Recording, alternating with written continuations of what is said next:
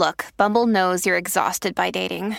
All the, must not take yourself too seriously, and 6'1" since that matters. And what do I even say other than, hey? Well, that's why they're introducing an all-new Bumble, with exciting features to make compatibility easier, starting the chat better, and dating safer. They've changed, so you don't have to. Download the new Bumble now. Hi there, it's Megan Mitchell from Agents of Change. Thanks for checking out my podcast. If you enjoy the content, please check out my ASWB test prep courses for the bachelor's, master's, and clinical exams. Each Agents of Change course includes more than 30 key topics that closely match the ASWB KSA content areas. Our content is great for both auditory and visual learners and includes video walkthroughs, supplemental materials, hundreds of practice questions, and twice monthly live study groups with me. You can learn more and get 10 free practice questions at agentsofchangeprep.com. Hi there, it's Megan Mitchell, the founder of Agents of Change Social Work Test Prep. And today I am going to go over one of our social work shorts updated in 2023, and that will be our ASWB practice questions number 2. So we will have 3 practice questions. We will read them. I'll give you time to answer the question on your own. We'll break it down, and then I will give a rationale. So a tip about practice questions. Content, you need to have a solid content base for this exam. However, practicing practice questions is just as important as studying content. And why is that? You need to get repetitions in of working through practice questions so that when you go into test day, you are prepared. And that's because there's a lot of reading comprehension that goes along with the ASWB exam. There's keywords that you need to pull out, and there's other different terms and words that are important when reading through a practice question that you need to pull out when you're breaking them down. So if you need a little bit of assistance with that, I definitely encourage you to check out our 5 W's video. That is going to give you some really good tips and some strategies to help you break down those practice questions. Read each question 2 times through, and this is definitely important on test day because our adrenaline will be going. It is not our home environment. It is a different environment. It's just different than what we do day to day. You want to make sure that you're not rushing. So you want to make sure that you're reading each question 2 times through. That second read through, you're picking up on details you might have missed in the first read through. How many times have you, not just for this exam, but prepped for a different exam, maybe in college or in grad school, and you get your answers back and you're like, oh my goodness, that was a goof because I missed reading through some of the information. We don't want that to happen on test day. So make sure you're reading each question through 2 times and picking up any details or key terms you missed on the first read through. Always ask yourself, what is this question asking? If you can't answer what the question's asking, you need to use your 5 W's tools. You need to read the question again because you're not going to be able to get the answer correct if you don't even know what it's asking. So those bigger stems, those longer ones that seem a little bit complicated or the wording's a little bit hard to work through, read through it a second time. And then to also kind of slow yourself down a little bit, read all answer choices before selecting an answer. If you're someone that is quick to just pick an answer and move on, I definitely suggest that you do this step.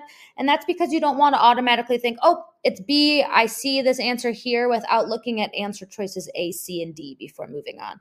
And with these answer choices on the ASWB, it could be just 1 or 2 words that differ from answer choices. So you want to make sure that you've read all the answer choices and you've thought about them and analyzed the answer choices before selecting an answer.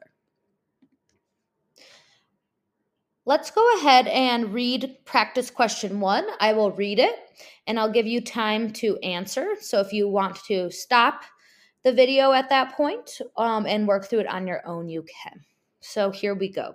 Number 1, a social worker has been asked to assist an elderly client in making a decision about an independent living facility.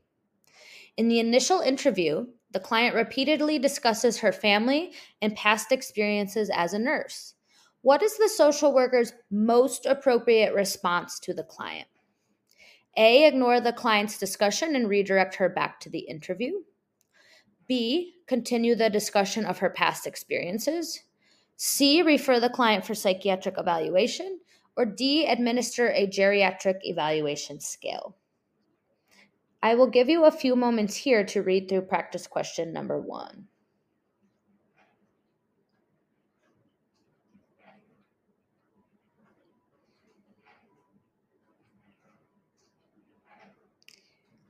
Okay, what's important here to pull out of the question stem? We're working with an elderly client. We don't have an age, but that usually means over the age of 65. And we are working with this client to determine if it's going to be appropriate to move into an independent living facility. Another important thing, when did we meet this client? Initial interview. So you need to think back to the helping process and where we are with the client. When we are first with the client for an initial interview, we are engaging, we are building rapport. In this initial interview, this client keeps talking about her past experiences and her family.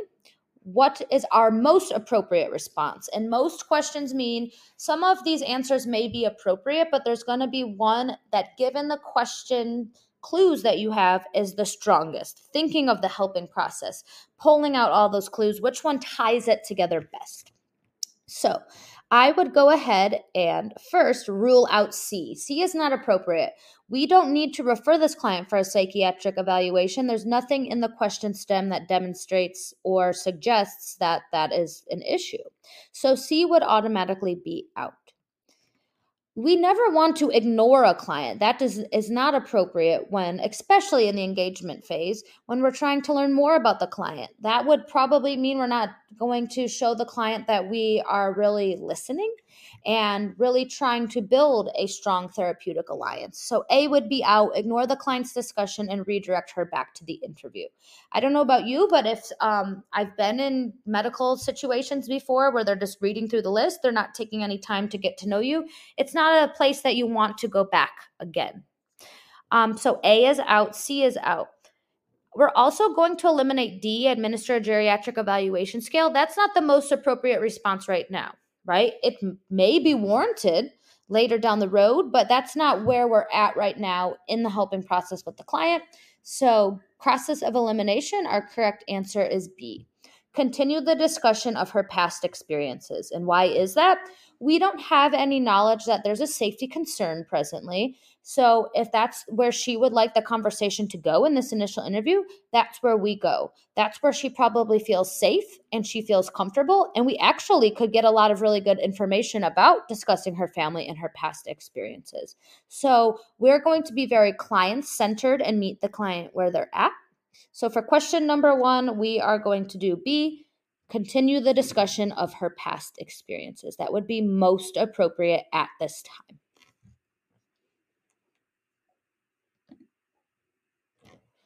Moving on to practice question 2. A social worker in a hospital setting is part of an interdisciplinary team. The team is preparing to discharge the client. The social worker disagrees with the other team members about the discharge plans. What would be the most appropriate action for the social worker to take? A, clearly state their opinion and ask to be removed from the decision-making team. B, contact the patient's family and share your opinion directly. C, focus on the values shared by the team and use conflict resolution strategies to discuss conflicting opinions. D, voice your concern and then agree to the majority opinion. Go ahead and take a few moments to read through this one and answer.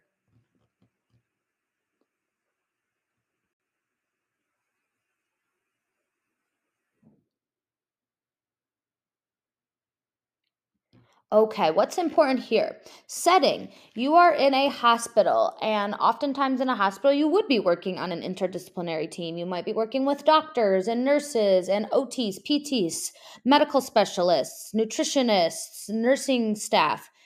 It's very common that you'd work on an interdisciplinary team. So you need to have knowledge of what that would be like, knowing that everyone comes from different disciplines. Not everyone has the training that social workers do. And here there's a discharge about to happen, and the social worker is not agreeing with the discharge plan. So there is some sort of conflict, difference of opinion. What would be the most appropriate action for the social worker to take? So knowing that you have to work with different people from different disciplines, what should the social worker do when there's a disagreement? What can I rule out? A, clearly state their opinion and ask to be removed from the decision-making team. That would not be in the best interest of the client to just say, because I don't agree with you, I need to be removed from the team, especially because there's nothing that tells us this is a safety concern or an ethical dilemma that would put the client in danger or the social worker in danger. So A is out. To just be removed, that's not actually helping the situation at all. That's just avoiding the situation. So A would be out. Another one that would be out is the flip side of that, voicing your concern, but then agreeing to the majority opinion. You don't just want to say, okay, here's my concern, but I'm just going to go along with what you all say just because. That could potentially be dangerous, right? If after some time and some discussion and some problem solving that's appropriate, that might be the case, but you should not just automatically agree because you don't want to be in conflict with others' opinions. So A is out and D is out. And then we're definitely going to rule out B, contact the patient's family and share your opinion directly. That would not be appropriate either. That is not showing much trust amongst the team. And that could actually cause more harm than good because they might be concerned that the team is not making appropriate decisions. And you really have to start within the team first to work on that conflict resolution and discuss what's going on. Where's the breakdown? Where's the problem happening? So given process of elimination, the correct answer is C. Focus on the values shared by the team and use conflict resolution strategies to discuss conflicting opinions. You're really going to problem solve here. You're going to say, let's take a step back because they might not see the biopsychosocial approach that we take, right? They're not going to see things from a holistic systems approach. They might not. So we want to make sure that you're bringing the team together to focus on the goal, the values, and then also, if needed, using conflict resolution strategies in a healthy, productive way to make sure that the best needs of the client are being met. Conflict is going to happen. We don't run away from it. We don't disagree. We try to find strategies to help come up with solutions. Our last practice question is number 3. A classroom teacher contacts the school social worker about a 6-year-old student who has just transferred from another school. The student comes to school tired, unclean, and unable to concentrate on lessons. What should be the social worker's initial action? A, make a joint report with the teacher to Child Protective Services for neglect. B, encourage the teacher to make a report to Child Protective Services for neglect. C, meet with the parents and the child to obtain more information. D, refer the child to the school nurse for a medical exam. Go ahead and take some time answering this one.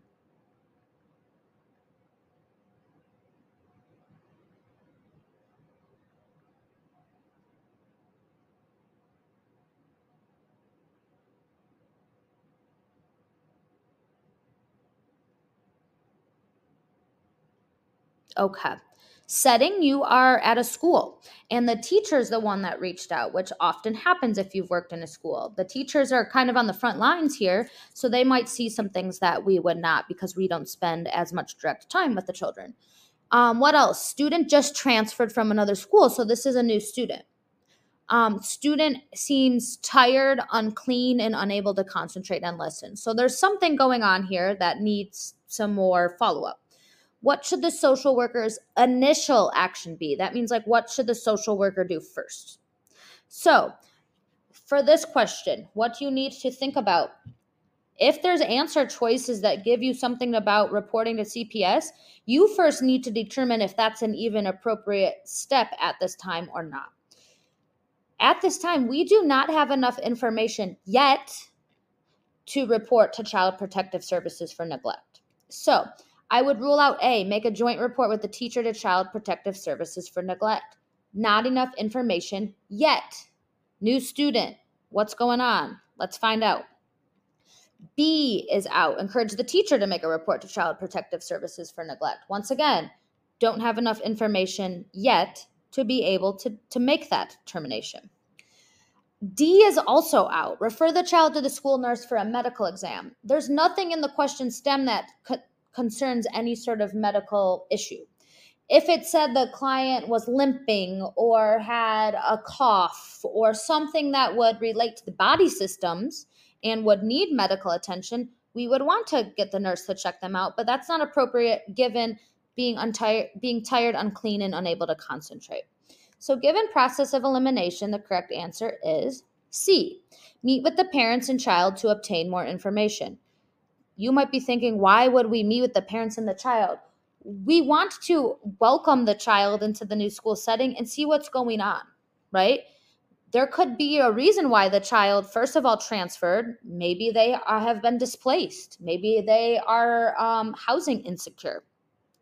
Maybe there is a loss in the family, or the parents are unable to find the means to, be able to clean the clothes. Maybe they don't have access to a washing machine. There could be a variety of different reasons. So we want to make sure that we're coming from a supportive stance and collecting more information and providing support if needed. They might say, oh my gosh, I'm so sorry.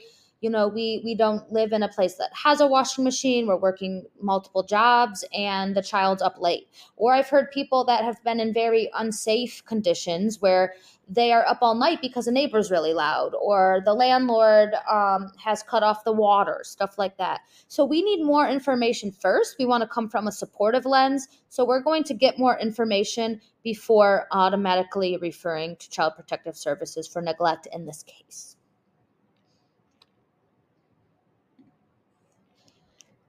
That is all of our questions for today. If you're looking for more ASWB study content, we have tons of different materials and we have something for everyone. Check us out at agentsofchangeprep.com. We have a blog, we have a podcast, we have tons of fun things that we do on social media. So make sure that you're also checking us out on Instagram and Facebook. And if you have any questions, here's our contact info, agentsofchangeprep@gmail.com. We will be sure to get back to you. And like I said, there's something for everyone from free to paid. There's practice tests. Just go ahead and check us out. And lastly, of course, thank you for tuning in. If you are enjoying this content, make sure you subscribe so that you can know when new content comes out. And I just want to commend you on taking the step to sit for your exam. And remember, you got this. Show yourself self-compassion and know that you have a journey ahead of you, but with determination and hard work, you can do this. So thank you for tuning in.